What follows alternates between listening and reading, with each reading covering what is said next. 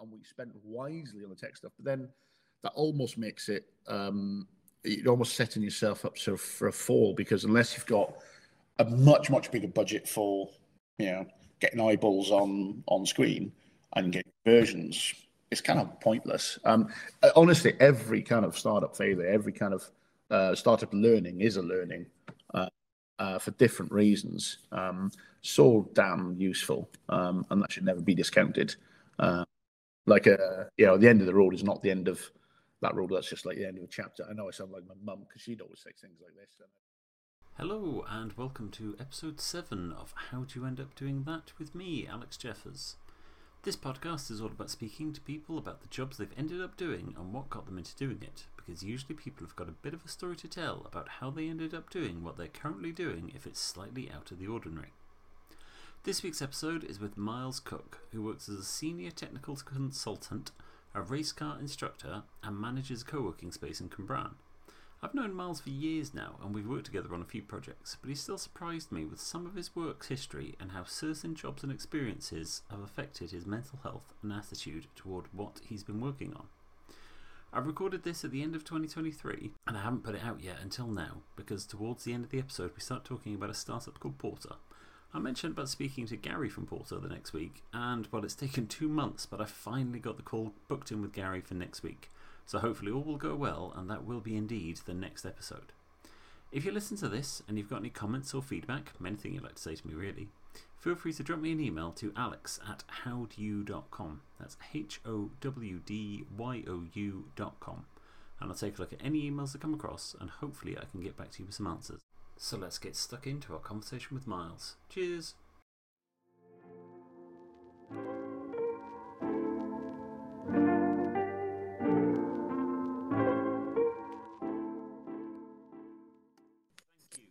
Miles, for jumping on a call with me today to look at, I guess, your career path and progression from what you did in your early days going up to where you are now, which I have written down as senior software consultant, co-working space owner, 3D printer. Not you, you are not a 3D printer. No, not true. Yeah. Like a 3D printerist, I guess. Possibly, whatever. Like a detectorist. And also a race car instructor.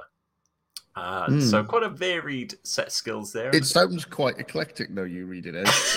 But yeah, this is where we are. I feel like, because I've known you for quite a while now, and I've known there's always been a bit of eccentricity in a lot of what you've done. Is it? Okay, interesting. I'd say so. Some of the projects we've worked on together have been a little out there. Yeah.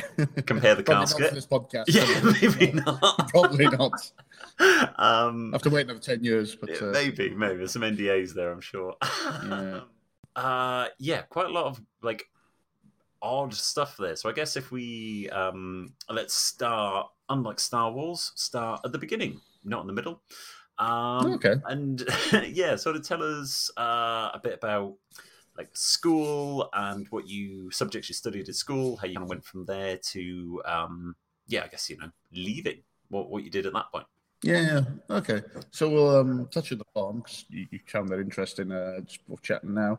I grew up on a farm for about 7 years. So that was a decent chunk of my life. Learned how to cut bracken and feed animals and prep wood and stuff. And anyway, school happened. Nothing remarkable, but obviously I went through to. At that point, I was kind of in my head, especially going into college. I had 2 ideas: either go into journalism or software engineering.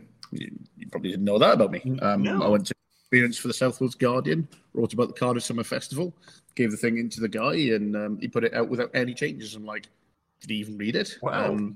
And in A-levels, I did French because it was easy for me, because my mum and my stepdad moved to France when I was 14. So I was good at French. Can you speak French now? I can do, but not for this podcast. If you really want me to, I'll get extra money for that. No, I've completely lost my train of thought. So you were in France. Did your A-levels, French A-levels? No. I'm sorry. I did French for A-levels. Yes. Computer science and communication studies, because those two strands of my career. In fact, when I was really young, I wanted to be an airline pilot and a taxi driver because my dad was a taxi driver, and I thought that's cool to get to drive cars, but also I'd like to fly. When you look back, Nick, I want to be when you look back and you think airline pilot and taxi driver, yeah, that'd be an interesting career mix there. But anyway, I still have a flying lesson booked, but that's now gone, postponed. But I will tick that off the bucket list. One day, I went into, the story of me, why I went into engineering, which has been my career, most of it, is everybody had yellow UCAS forms. You had to fill out yellow UCAS forms. I didn't even know what a UCAS form was. Turns out it was to go to university. You have to pick one. Do I? Yeah, probably. Okay, fine. And I was like, oh, actually, what am I doing next year? Somebody said, well, computer scientists, software engineers, they make loads of money. I went, I'll do that then. And that was literally why I went software engineering, because it was on the day I needed to make a choice what I was doing. Picked up 3 universities that ranked them in order of what they wanted. Aberystwyth was at the top. I didn't quite get the grades for Aber, but actually they put me in anyway. Went to Aberystwyth University, and I stayed at Aberystwyth for about 10 years. Lovely place. Once it gets hold of you, you never want to leave. And I guess that is a very disjointed whirlwind tour of my education, at least. Mm-hmm. What have I missed out on there? What bits do we need to go into? I think we've covered off where we did school happening, A-levels being there, university, going to ABBA. I think that covers off. So software engineering, did you complete the degree? Yeah, I did. It got turned into a computer science degree because there was loads of maths in engineering, and didn't really like that. But got it done, and then went to work in the 24-hour spa, where I became a very small celebrity local town legend for a couple of years because I'm the guy that's working in the spa. Because it's a small town mentality; it doesn't take much to be famous there. Like everywhere you go, oh, you're the guy that works in spa. Yeah. So I learned about retail. Nice. Which is interesting. I have a very similar, well, not that I went to uni, but my days of working in Subway, I became Subway man. There we go then. From growing up in Bridgend and selling sandwiches to everyone. I was the guy who worked in Subway. And had almost a cult-like following of, sort of emo kids. Yeah, you know what I'm talking about, don't you? Like, everybody else is going to be thinking what they used to go on, but yeah, it's small town mentality. Including one guy who said, it was like, what's your name? I was like, that's Jeffers. It's like, is that Jeffers with a J or Jeffers with a Q? I was like, a Q? And he went, why not? Why not? I went, Queffers then. And for a good year, with this one group of people, I was known as Queffers. Excellent. Yeah. But no, I similarly remember the guys who worked in Spa being like, can we get served from that guy? Yes, we can, because he thinks I'm 18. I was too straight down the middle, and I was like, no. Yeah. It's about a year and a half, a couple of years maybe, of me just doing retail. That was meant to be like a stopgap until I went into my career. Mm-hmm. And then I got bored of the stopgap, went to look properly for work. My then girlfriend at the time was like, well, hang on a second, because I was looking at places to work in Cardiff, because there's not much engineering work in Aberystwyth, funnily enough. No, it wasn't at the time.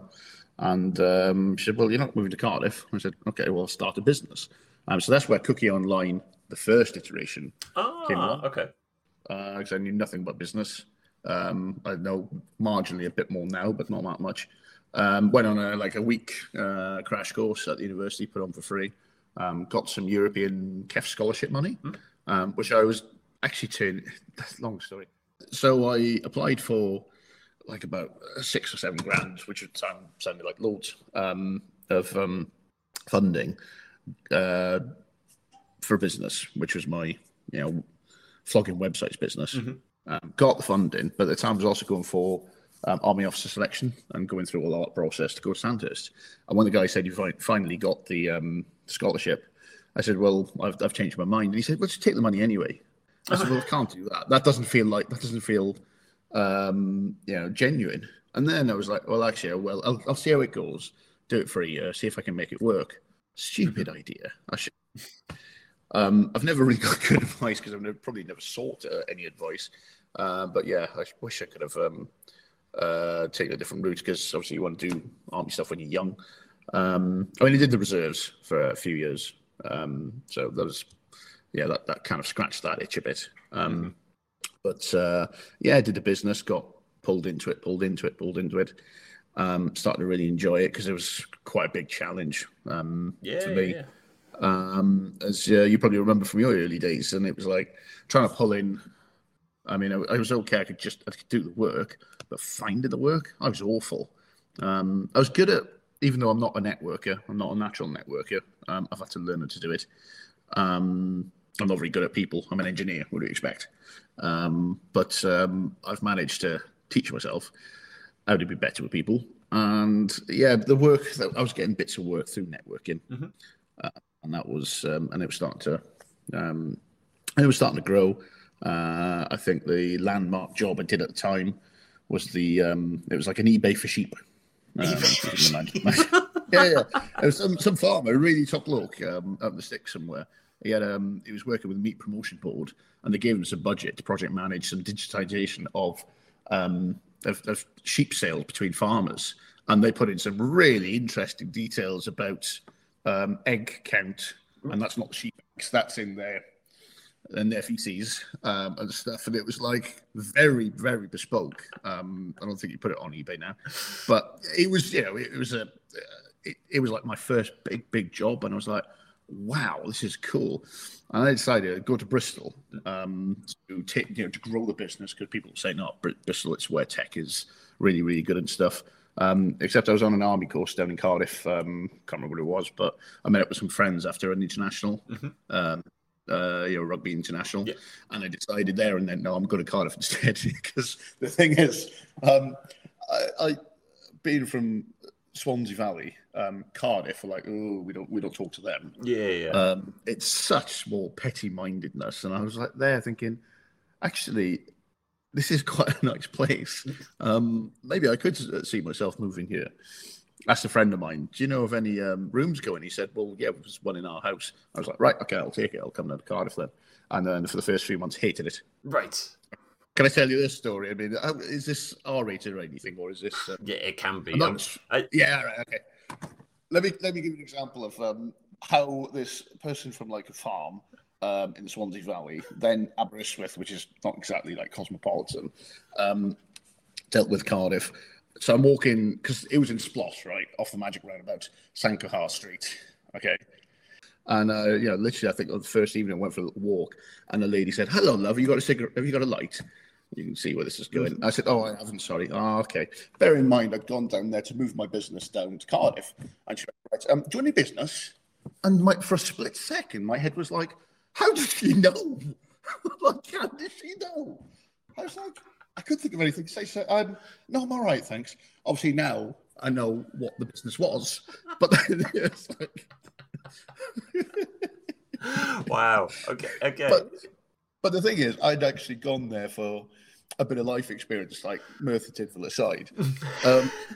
It was like, well, I might as well go into a city, and I hated it for a few months. And I even remember talking to my mum saying, I think this is a terrible decision on the phone. And she said, well, stick at it, see how it goes. Eventually, I started to realise, well, actually, it's got its benefits as well. Not the business lady advisor, whatever she was. I don't think she was an advisor. I think she was very hands-on, Miles. Very much so. Probably, yeah. So was there a thing then after, you've come from Swansea Valley, Aberystwyth, you've come to Cardiff, you don't like it. Was there a moment or something in your head that's made you think, actually, I do like this. This is quite great. I love being in the city. Or was it? Probably, yeah. I can think of one. Walking, because I had in Aberystwyth, there was something called Chrysalis Germinator, which is a really, really cheap office space. I mean, it was like enough room for like 3 people and swinging a cat just about. But I decided, right, I'm going to have an office space in Cardiff, somewhere in Regis, which is down the bay somewhere. But I'd walk down there, and I'd walk through the Dragon Centre.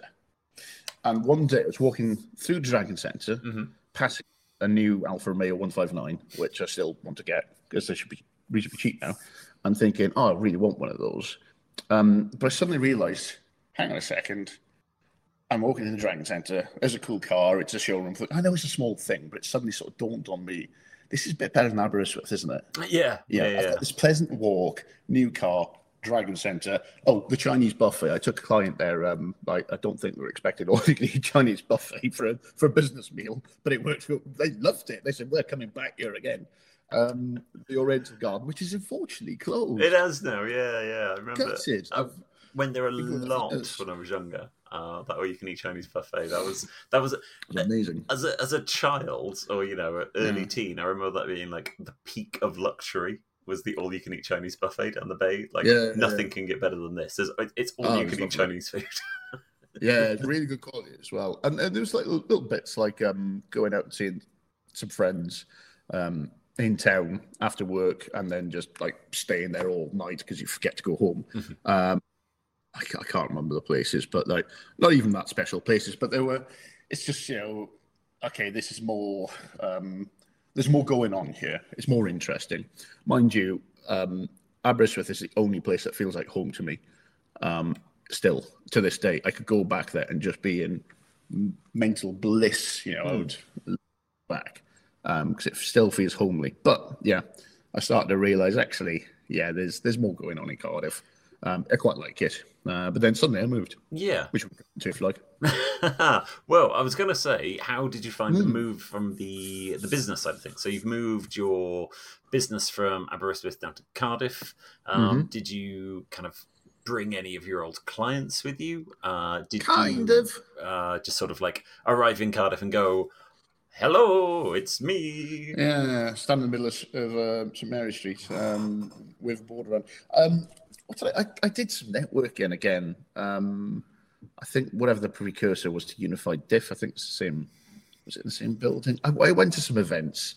I started speaking to people. Started to pick up bits and pieces of work. Even like some people in the house, and there's a business guy. I got some work through him. Not very well, but then. We're only talking like a few £100 a month. Okay. Because I wasn't very good at finding work, but also I was doing part-time army stuff, which was another few £100 a month. And you combine the both, and you've got a wage of sorts with no dependents and cheap. It's kind of like it's doable. Yeah, and if beer tokens at the end of the week. Exactly. Back in those days, living in a shared house in Cardiff, you already really needed a few hundred. It wasn't massively expensive. Basically, yeah. I'm thinking about when I first moved to Cardiff. I was living on like £800 a month in 2012, and it would enough money to pay the rent, go out for a few beers. Couldn't go on holiday, but it was fine. It was great. It was a freedom. I was living in the big city, and that's what I really wanted. Yeah, it was a slightly special time because it was good fun. I had a few friends, so there was some social avenues. There was bits of enough to keep me ticking over, and I was youngish and didn't have a care in the world. I was loving things, I remember my girlfriend saying, "Yes, but hang on a second, you don't know if you've got work on next month. You don't know if you're going to get any money." And I was like, "Yeah, it's fine. I'm sure somebody's doing that." Something like that.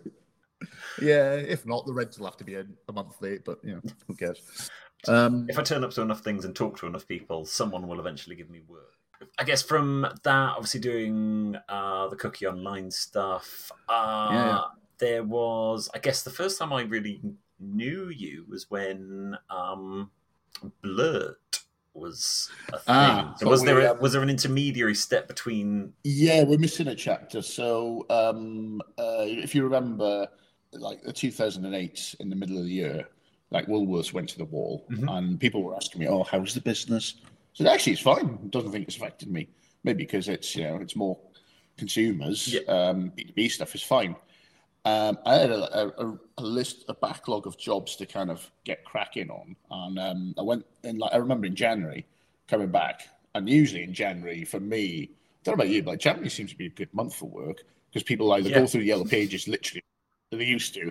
Find, right, we need a web developer. We know this. Let's just get it rolling. Yeah. And the phone is usually off the hook. That didn't happen. It's like, oh, that's no problem. I've got like another three or so things that we've kind of talked about end of last year. Let's get cracking. And I'm actually going to these people for all these bits of work that we said, yeah, let's do that. And then I was like, actually, can we put it off for 6 or 9 months? So I went to my like nuclear option.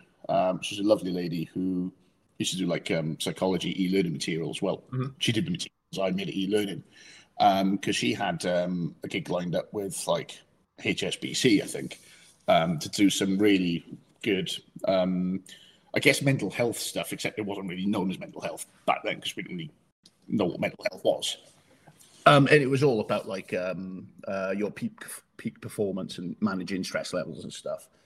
So I guess, yeah, there's probably a bigger category for it now.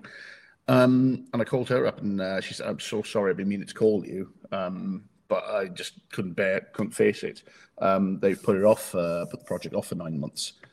And I was like, oh, hang on a second. If this is the trend, I'm a bit screwed. And I, on MSN, as you did back in the day, messaged my friend and said, yeah, I'll come up for lunch, but I'm a bit worried because, all my work seems to be drying up. And he said, mate, I've told you, get on Monster, get your CV out there, get a proper job. So I did. Went for a Subway down near Makey, as it happens. And then came back and was like, my inbox was just like flooded and missed voice messages because I was pitching myself as a junior software engineer who'd run his own business and only wanted like pittance for wages. I mean, like, what did I know? But then it turned out that I had a very quick, literally that was one day. By the following week, 7 days later, I'd already had 3 interviews, and that evening I'd had a job offer. Right. And it was literally, because I remember telling one recruiter, no, I've already got a job interview that day. And he was like, where is it? I said, Maidenhead, I think. Oh, well, this one's in Bristol. I'm sure you could do 2 in one day. I was like, yeah, but then I've got to sleep somewhere in London to go up to Cambridge the next day. And it was like, I spent a couple of days on the road. The Cambridge place offered me, lovely company doing health and safety software. I then that was my first proper job. It was basically people like that managing agents that run big commercial property like shopping centres or the Shard or something. Okay. The managing agents that actually run it, they all their statutory inspections and actions and stuff have to be recorded, and they would do that on software, which was a bit novel at the time, which meant they could easily prove their compliance much better and save loads of time. Yeah.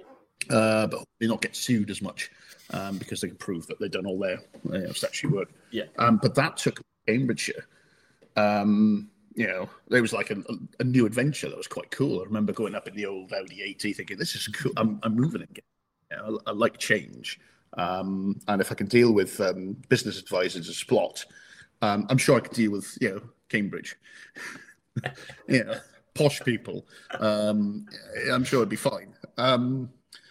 So I went to work there for, and I stayed in the area for 3.5 years. Still miss it a bit.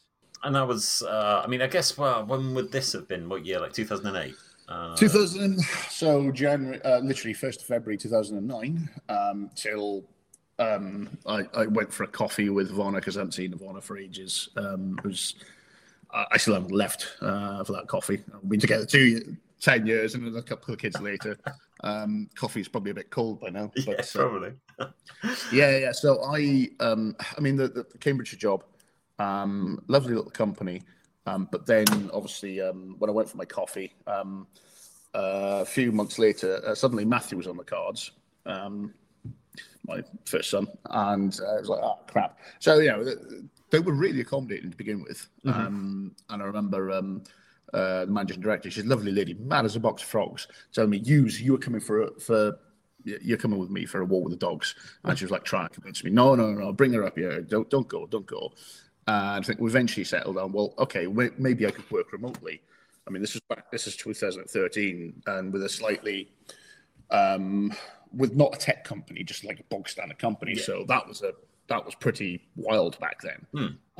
We tried to do the remote working thing. It kind of wasn't working because it's possibly a bit of politics, but yeah, I was trying to do a job, but people were kind of doing it for me up at the office, and I couldn't see that because I'm coming in and going, right, this is what we want to do, because I kind of changed my job into like part-time programmer, mostly project manager, because I thought that would be my next career step, right? I went to did a project management course. I was like, right, I'm going to project manage the second version of our flagship software, because by this time I'd gone from like junior engineer to senior engineer to having my own pet programmer to mentor in about 3 years, and I kind of thought, well, okay, it's next stage now. I was probably in a bit of a hurry, but yeah, the project management stuff didn't quite work out. I would hoped it worked out, and I was getting a bit. It started to sour a little bit, which is unfortunate. But anyway, these things happen, and I looked for work because obviously by this point I'd moved down to Swansea with Ronna, and I was looking for work. Found this position at Blurt, which was in Newport at the time. Oh, okay. Started off in Newport, somewhere in like a business loft or something. So for anyone who doesn't, most people, because Blurt is no more now, but for anyone listening who doesn't know what Blurt was, do you want to give a bit of a recap on that? Well, even people at the time had no idea what we were talking about. I'll be honest, I didn't fully understand it when I first heard Jason talk about it. We were rubbish at selling it, but also it was a bit like, basically we said, we can tell you the sentiment of your social media, and people, how's that help? Whereas what I would say now is we can give you, we can show you your social engagement, but also let you drill into topics, see what's positive, what's resonating well, what's not resonating well. We can show you over time how it's improving. The funny thing was, I came on board as a programmer. I said within a few days, what's my job title? I mean, we need a chief technical officer. That's what I see on other startups. That's what they have. And Jason went, yeah, that's fine. I'll do. I didn't fully, completely comprehend what the role entailed. The first time I went to a board meeting was not for like a year and a half. But now I probably understood the role. I loved that role. That's my favorite role to date. Well, one is quite close. But yeah, like flying by the seat of my pants, just going, I've got this responsibility. Crap, what do I do? Well, I think I need to do this. I need to do that. Generally, most of the decisions went well, fortunately. But it was like, wow, I've got all this responsibility. This is quite scary, but so cool because I love a challenge. Yeah. And that was a hell of a challenge. I'm probably never going to have that kind of challenge, the scale of challenge again. Because you were like scraping Twitter, the whole of Twitter. You were analysing. I think the technical challenge was there, but it was also like I've got to recruit. I've never, I've got to decide the strategy of our tech for this company, and I've got to get it right. If I screw this up, we haven't got a lot of money. It's like, and I've got to make decisions on. Got engineers saying this, other engineers saying that, and like I've got to make a call. I loved it, absolutely loved it, and kind of learned the job by osmosis. I just did what needed to be done, and everything started to fall in place. And I think because I was generally wanting things to be done the right way by tech and people, stuff went okay. Obviously I learned lessons along the way with people management. Of course you do. That's probably how you learn, unless you have a really good mentor, which I probably never have. I never had at that point. My favorite bit was Twitter came to us to say, right, obviously EU referendum stuff. We want on referendum night, we want to show, because they worked with us before, they knew what we could do, and they'd introduce us to people. We want to show that live on screens on ITV News through the coverage. And we were like, okay. So as all those tweets came in, like Robbo was the guy, the media guy, the ITV News went to him and he showed our screen, which, to be honest, was only a web browser, and he had like a remote trackpad where you could use the finger swipes and swipe over to the next tab, which was another web browser, which was the other screen. Bit lo-fi tech, but yeah, it works. He wanted like a proper solution. We're like, sorry, in the time we can't do that. We can give you tabs, we can give you web browser tabs, but yeah, we wanted him to like show some emotion stuff, but they were like really conservative because it's live TV. You're very ultra conservative on live TV. Yeah, I mean, probably these days, or certainly like YouTube, nobody care. But you know, it had to look very boring, very very safe and stuff. Anyway, but the level of stuff that Blur could do, just like it was awesome. It was a little bit before its time, unfortunately. Story of my life. But also, we did not have enough sales nous and commercial nous, really. Jason, bless him, you know, he took it quite far. Fair play. I don't think I could have done that. But he was a lawyer. When you tell people as a lawyer, like, you know, this is a story, if they don't care or believe you, well, that's their problem. When you try and sell stuff, you don't just say, oh, you don't want it. Okay, no problem. You know, we'll come back later. You know, we did get some salespeople, especially one in the industry, was a proper salesperson, Scott, and bless him, he was brilliant, but he was just too late. And we just ran out of money and ran out of investor patience. But it was a bloody good product, and that was my first startup. Loved it. And built my first proper team as well, and it was a great team. I love that team. So, you know, it's pretty great to go in there from just engineer. Presumably you got it, you know, through like Monster, Indeed, like one of these. Something like that, yeah. Well, in fact, it was an interview with Dan and Cargie, and they said for PHP Genie, and they were like, actually, this role is a bit too junior for you, but how would you like to work on side project? I was like, oh, that sounds cool. Okay, fair enough. So yeah, to go from that to then, like building up your whole team, building this product, which you're dealing directly with Twitter. You've got TV coverage on ITV Evening News. It's amazing. So then I guess, you know, obviously the company folded, everyone got made redundant by the end of it. So get from there, you went back to freelancing, didn't you? Or did you? A little bit, a little bit actually. I mean, in the twilight years of Blurt, obviously because I shut down Cookie Online a few years ago, but for sentimental value, when I thought maybe I should go freelance, maybe I should do the business again, I set up Cookie Online Limited, Part 2.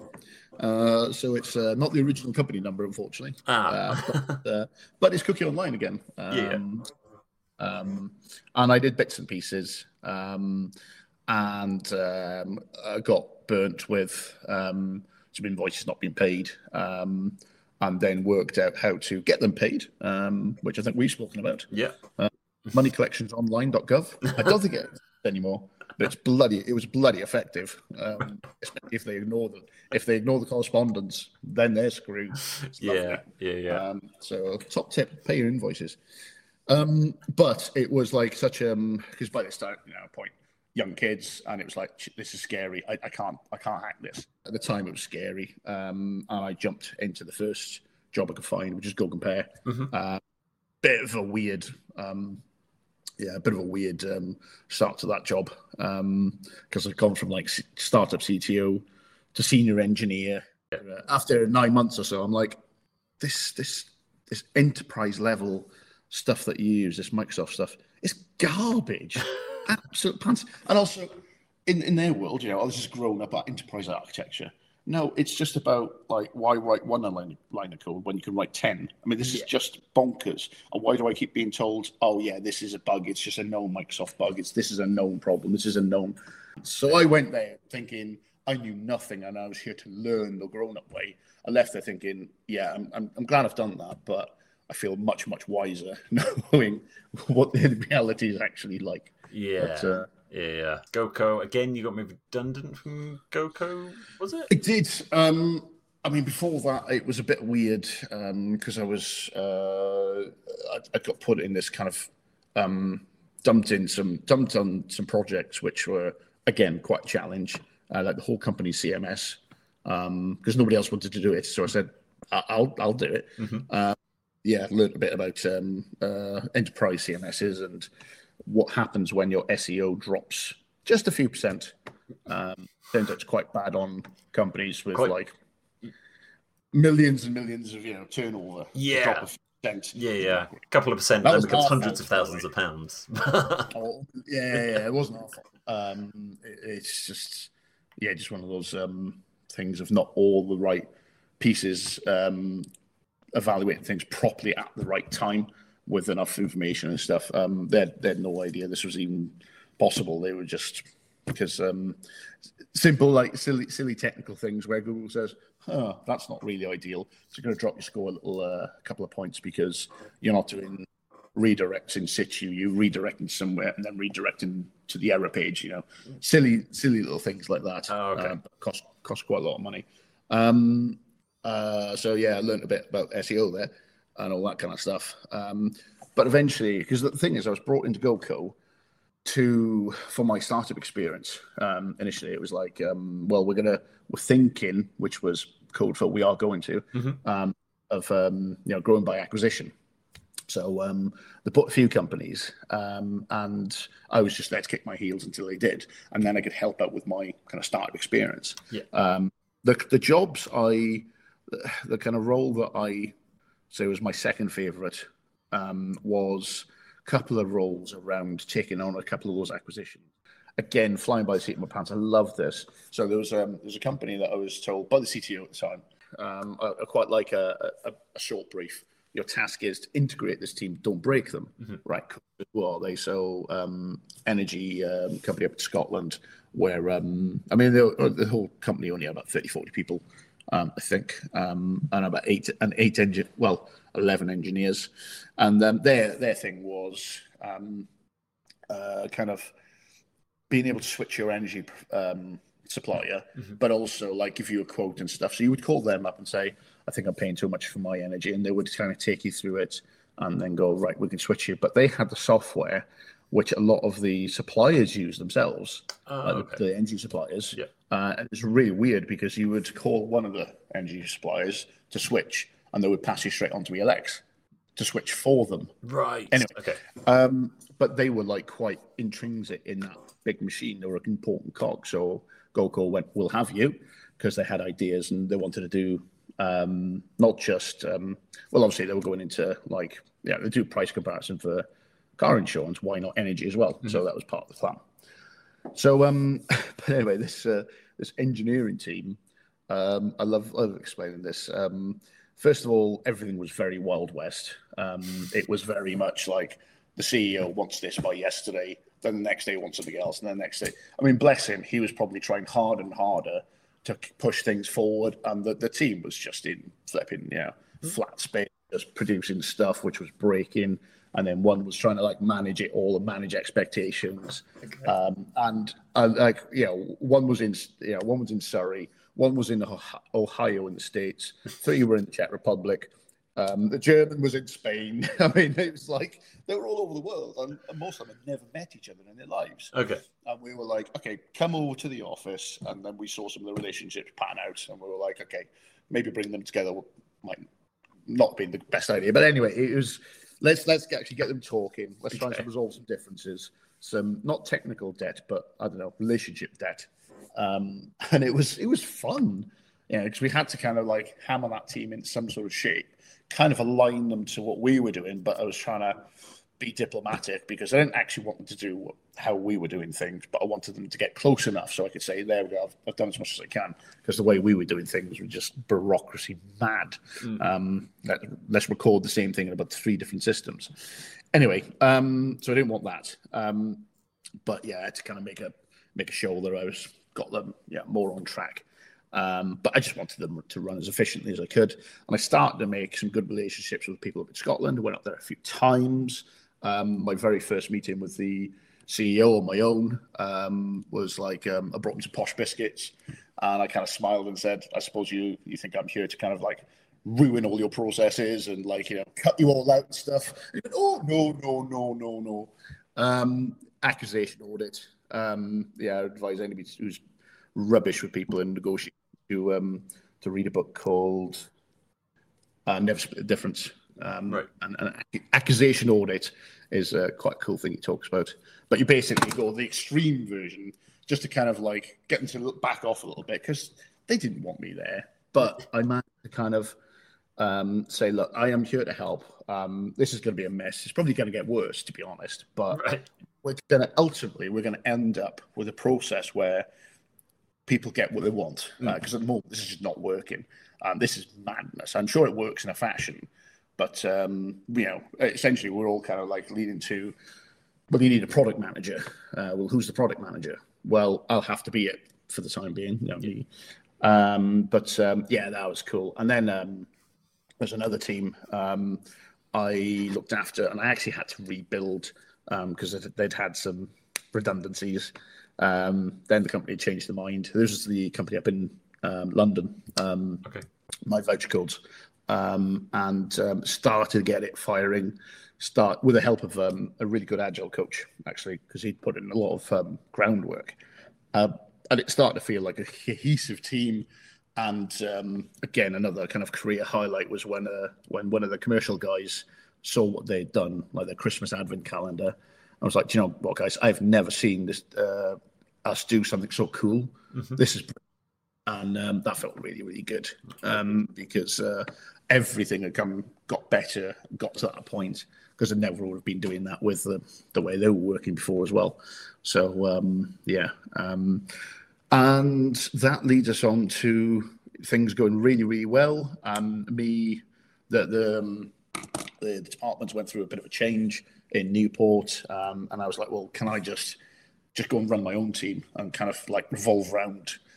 We can be a satellite of GoCo, but I'd just rather do my own thing and work with the CEO of the company up in London. I was starting really well with, and we were both aligned with what we wanted to do. And I was given the green light late in 2019, and then in January I was made redundant. Completely left field. Wasn't expecting that. Yeah, I remember at the time it crushed me. You saying that it was, I think you posted about on Facebook. You were just like, "Oh, big day today, and hopefully some big things on the horizon." And there was, they've made me redundant. Like, all right. I think the original plan was, they got on of that, and then went, "Oh, do you know what? We want to get sold. Let's just make the balance sheet look a bit better. Cut some engineering that we don't need, management, but they're first on the chopping block." I was gutted for the other people because we kind of knew that they were probably going to go, and they looked at me in the room and were like, "Why are you here?" Like, I don't know. Crushed me. That honestly absolutely crushed me. Yeah. I've never had that before, and I was broken by that. It happens to a lot of people in far less fortunate circumstances, but it's a big thing to happen to anyone at any point in their life, and you're not. It's not like you're free, single, and easygoing. You've still got two kids and a stepson. Three kids. Yeah. But of course, it doesn't end there. Well, where did you go compare? Well, Alex, somebody introduced me to a guy. I can't remember what his name is. So a guy. Well, actually, there was obviously a bit of a redundancy payout, and it was, in fairness, the company was quite nice, more than it needed to be. But I was like, okay, and I actually, that was early 2020. We had just bought our first house. In October, a couple of months before. Yeah. As well. And there was some event around 2020. Yeah, something happened. If you remember. My second kid was born. Yeah. That's what it was. Yeah. Also, there was a global pandemic. Something about a virus as well. Bit of a cold. Didn't help. Bit of a cold, So, I was like, okay, I'll get a job easily. I even, like, Skyscanner were a good example. I've never kind of heard a recruiter be so angry and spitting blood down the phone because he was like, you had that job, that you practically had that job. But I think Skyscanner were like, Holy crap. Flights are probably not going to be very popular for the Euro, so maybe let's cut back on the recruitment drive. And I just hit the market at the wrong time. Right. And then was like, obviously yourself, you introduced me to Gary, and then it was back to a startup again. Let's do startup stuff. I was doing other bits and pieces as well. Port of travel, back to do a startup again. It's probably smaller scale, less staff, less resources, but yeah, good fun doing that. Where does that take us up to? 2021 was it? Or was it late 2020? That was late 2020, I think. When it all started, and we really got going 2021. 2021, yeah. And I won't go into too much detail on Porter because I'm going to be chatting to Gary next week. Ooh, so there we go. I'll let him fill us in on the story of Porter. Although hopefully these will get released in sequence. So we can tell the story of it was a brilliant idea, just let down by a crap CTO. Unfortunately, that's why it was the timing. It was just bad timing. I think trying to launch a travel startup over a pandemic, and then it was. But also, it's just lots of other factors. I think with it, the amount of money that was required from a marketing point of view. Like we had a solid product there, but when you're going up against the likes of Booking.com and the likes of other people who, are the total amount of investment that Porter got, there were other places who had 3 times that amount just to spend on marketing it. So I know it's a kind of story of my startup life. It's like. Not to blow smoke on my own backside because I recruited the right people. And we even with Porter, we got the right. Yeah, exactly. We got the right people involved, and we spent wisely on the tech stuff. But then that almost makes it you're almost setting yourself up for a fall because unless you've got a much bigger budget for getting eyeballs on screen and getting versions. It's kind of pointless. Honestly, every kind of startup failure, every kind of startup learning is a learning for different reasons. So damn useful, and that should never be discounted. Oh, for sure. Like, the end of the road is not the end of that road. That's just like the end of a chapter. I know I sound like my mum because she'd always say things like this. But you know what you're talking about. And she generally does, actually, even though she has no idea about tech. But it's right. It's all learnings. And then the next one, you've got much bigger chance because you've learned some interesting lessons. I'm learning some lessons on the one I'm involved with now. That was where we were at Porter, and I guess I've just been doing the supercar instructing stuff and the 3D print stuff. Which I haven't talked yet. So Porter, coming the other side of Porter now, which we will cover off in a future episode of this. I guess now we're looking at you've kind of come the other side of Porter, and you are managing a co-working space, Springboard. Springboard, absolutely lovely here. That was. It genuinely is. I'm quite proud of it. I've had start. The numbers are improving. This came about because obviously in the when I'd was gone back to work for myself, doing bits and pieces after GoCo, and still being crushed from that, working in a house, gaining weight in lockdown, doing your own business, completely split off from the outside world. Wasn't having the best of effects on me. Mental health went properly into the toilet, disastrously, really badly. So I thought, hang on a second. There was that co-working space that we used in Springboard, which is the whole reason I came to Cumberland in the first place was for Blurt. But we used to use a company here. And I said, are they still running? And they said, no, it's not at the moment because of the pandemic. And then somebody had clocked that they knew me from my Blurt days and went, hang on a second, we know you. We don't mind. If you want to be the anchor tenant, speak to IndieCube, and perhaps you run it for them to speak to them.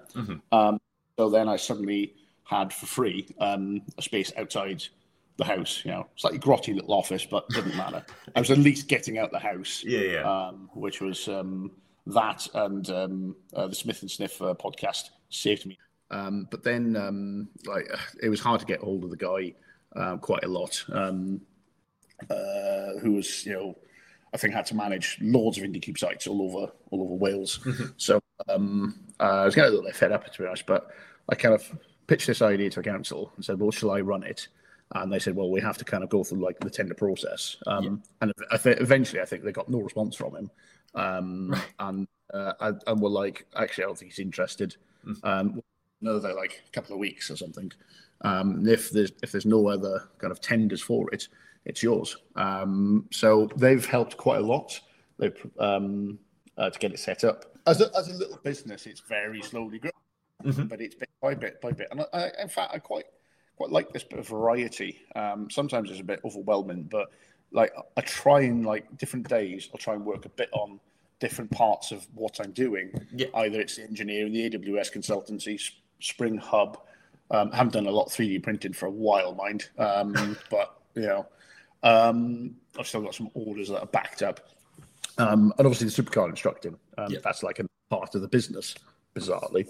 But yeah, it's keeping me busy. The supercar stuff, because I want to talk about that.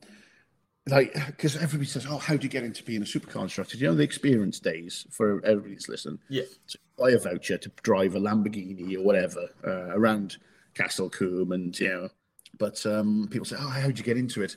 Literally, how I got into it was somebody I followed on Twitter because into car stuff said, "Is anybody in the racing community would like to do supercar instructing?" And I piped up and said, "I've got no experience, but I'm happy to do training." Yeah. And he was like, "You'll come down." My training was, there's a Batmobile, there's a customer, there's his card, off you go. I mean, that was my training, the Batmobile. Okay. Right, well, first of all, how do you turn a Batmobile on? In this case, it's, now it's Mulgrew on a switch that you have to turn, literally. In the Batmobile, and then, what was it the next day? Some big American red thing. Gran Torino, that's what it was. Nice.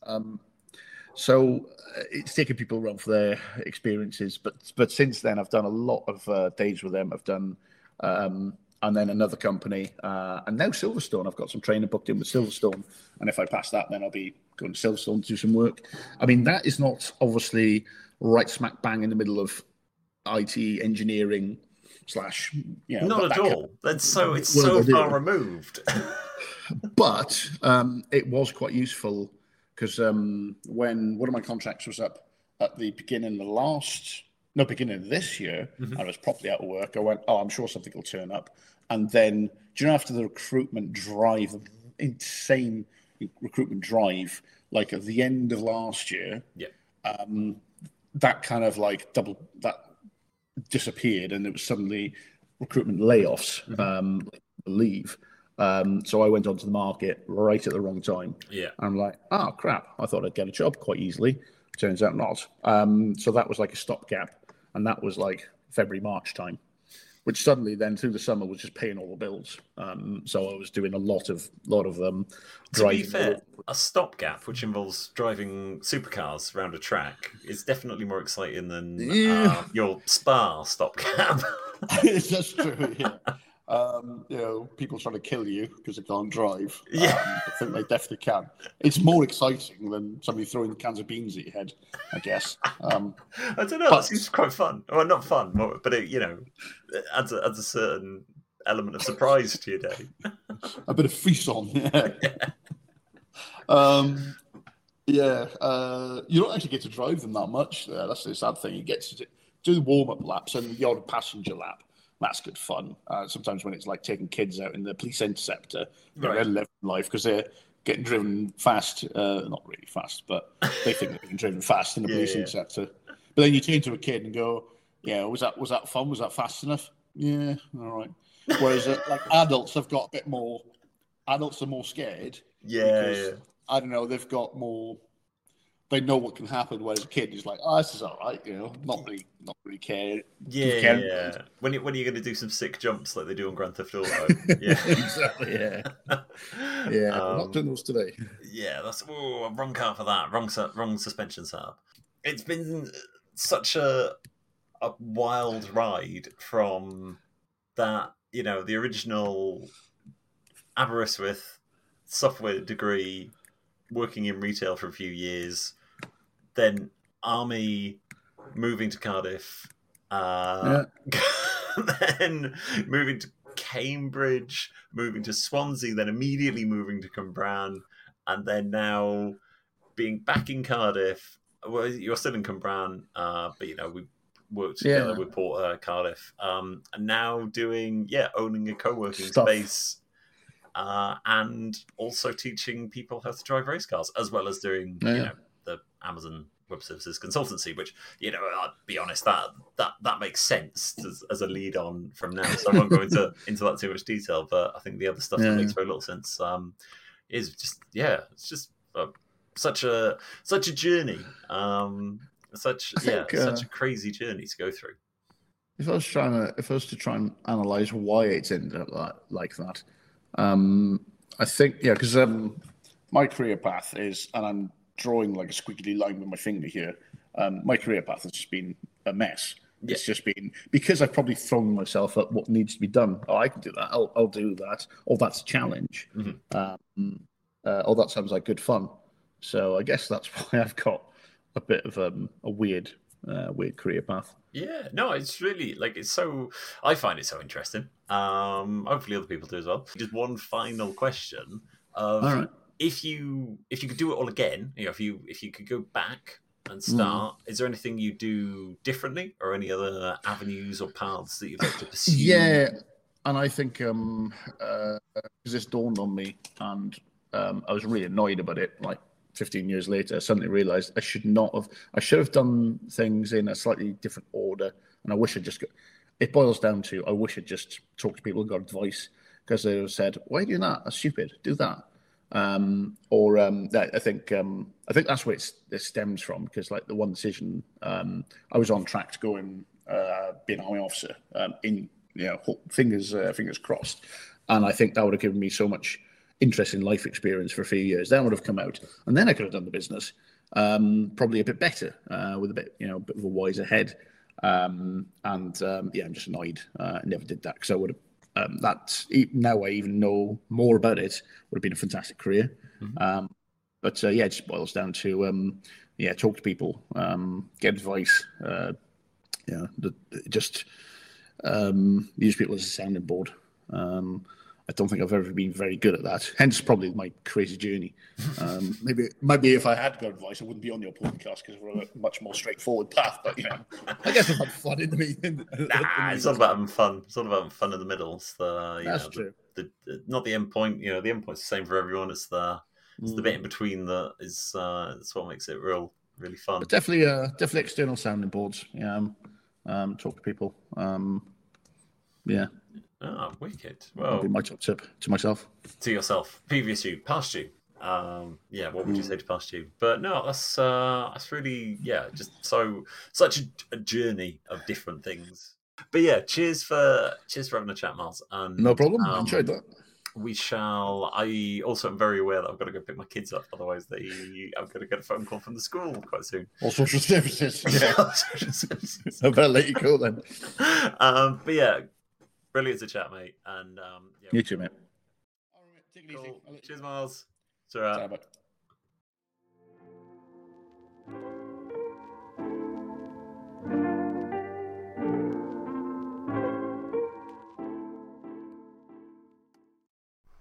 Thanks so much for listening to episode 7. If you've listened all the way through the episode, please consider subscribing to the podcast and leaving a review, maybe even sharing with your friends. If you've got a story you'd like to tell, feel free to get in touch. The email address is in the episode description, along with the links to some of the things we spoke about in the podcast today. I'll be back with another episode on Monday next week, so hopefully you'll be hearing from me again soon. Thanks, bye.